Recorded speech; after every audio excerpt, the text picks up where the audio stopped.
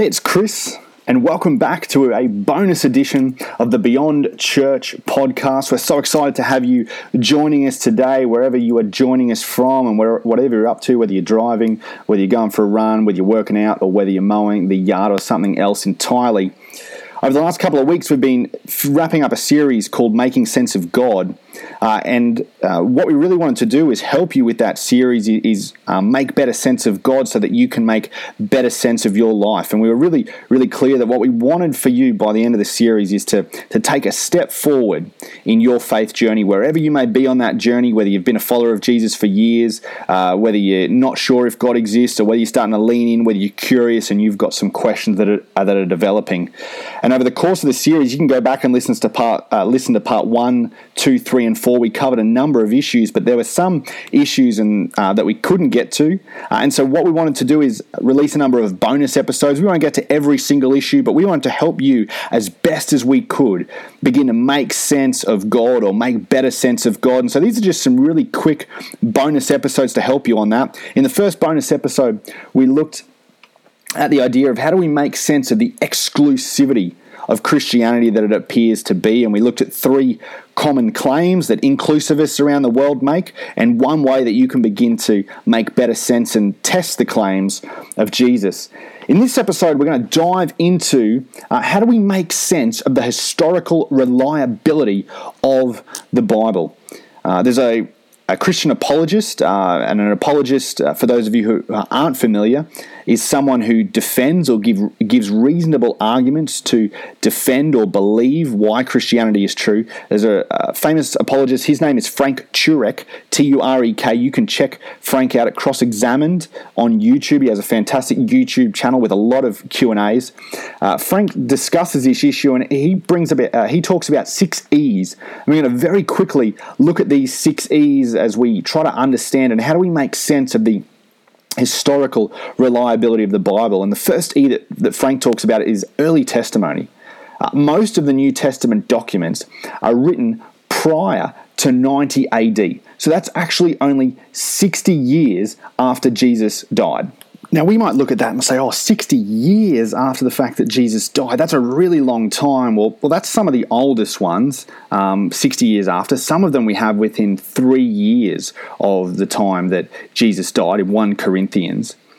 But when we look at other historical figures, for example, Caesar, when we look at the autobiographical accounts and the biographical accounts that we have of Caesar, the earliest source that we have of the historical figure, Julius Caesar, is 100 years after his death. Then we draw on sources between 400 and some actually a full 900 years removed. And yet these are the documents that we use to piece together Caesar's life. And so the documents that we have in comparison to that same time in history about Jesus are actually incredibly close to and incredibly early to the time that Jesus walked the earth. Well, hey everybody, it's Chris, and welcome back to a special bonus episode of the Beyond Church podcast.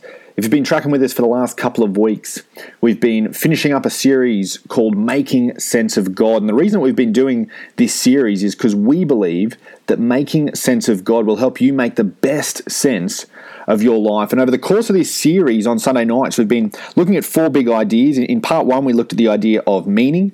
In part 2, we looked at the idea of freedom. In part 3, we looked at the idea of suffering. And in part 4, as we close the series out, we looked at the idea of doubt. And we understand that with a series like this, it's very difficult to cover all the possible questions and all the possible issues that people will have when it comes to making sense of God. Really, our heart and the reason that we put the series together is because we believe that if you make sense of God, you'll make the best sense of your life. If there is a God, if there is a creator to this universe, as we believe, then better understanding God will help you make the best sense of your life. And so we're releasing 3 bonus podcasts. They're just going to be a little bit shorter than our messages. They'll probably be be about 5 to 7 minutes in length. And in the next couple of episodes, you're going to hear us kind of continue this into a couple of different areas. And to get the ball rolling in our first bonus podcast, we're going to look at this idea of exclusivity. Because often Christianity and Jesus particularly can be a real challenge because it seems like such an exclusive religion, an exclusive worldview. And the reason that it's thought this way is because of the words of Jesus himself in John chapter 14, verse 6, where Jesus is speaking to one of his disciples, one of his dirty dozen, a guy named Tom. And he says to Thomas, he says, "I am the way, the truth, and the life. No one can come to the Father except through me."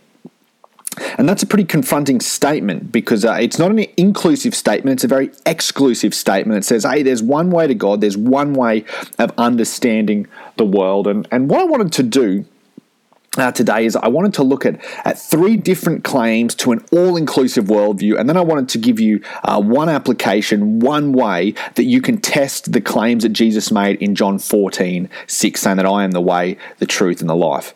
Because a lot of culture that we live in today, our culture likes to think very inclusively. And so one of the claims, the first claim that you might hear people make when they kind of push back against the exclusivity of following Jesus or the exclusivity of any worldview, is they'll say that, well, all major religions are equally valid in that, and they pretty much teach the same thing. You know, kind of that whole view that all roads and all worldviews, whichever one you take, they all lead to the same place. And that does sound very, very nice on the surface, but if we unpack that a little bit more, we actually discover that while perhaps all major world religions may look similar on the surface, they're very, very dissimilar as we get underneath. In fact, Buddhism, if we look at Buddhism was actually created as a pushback to Hinduism. Gautama Buddha pushed back against the Hindu caste system. He didn't believe that was right, and began to explore a journey that ended up with what we would now know as Buddhism. And further to that, if you scratch below the surface of Buddhism and you compare that with Christianity, Buddhism actually doesn't believe in a God that is personal. Christianity, on the other hand, believes in a God that is triune, believes in a God that is personal, and actually stepped into history to get to know you. So this claim that all religions are equally valid, they pretty much teach the same thing. It sounds nice on the surface, but when you dig a little bit deeper, you find out that it's actually just not quite true.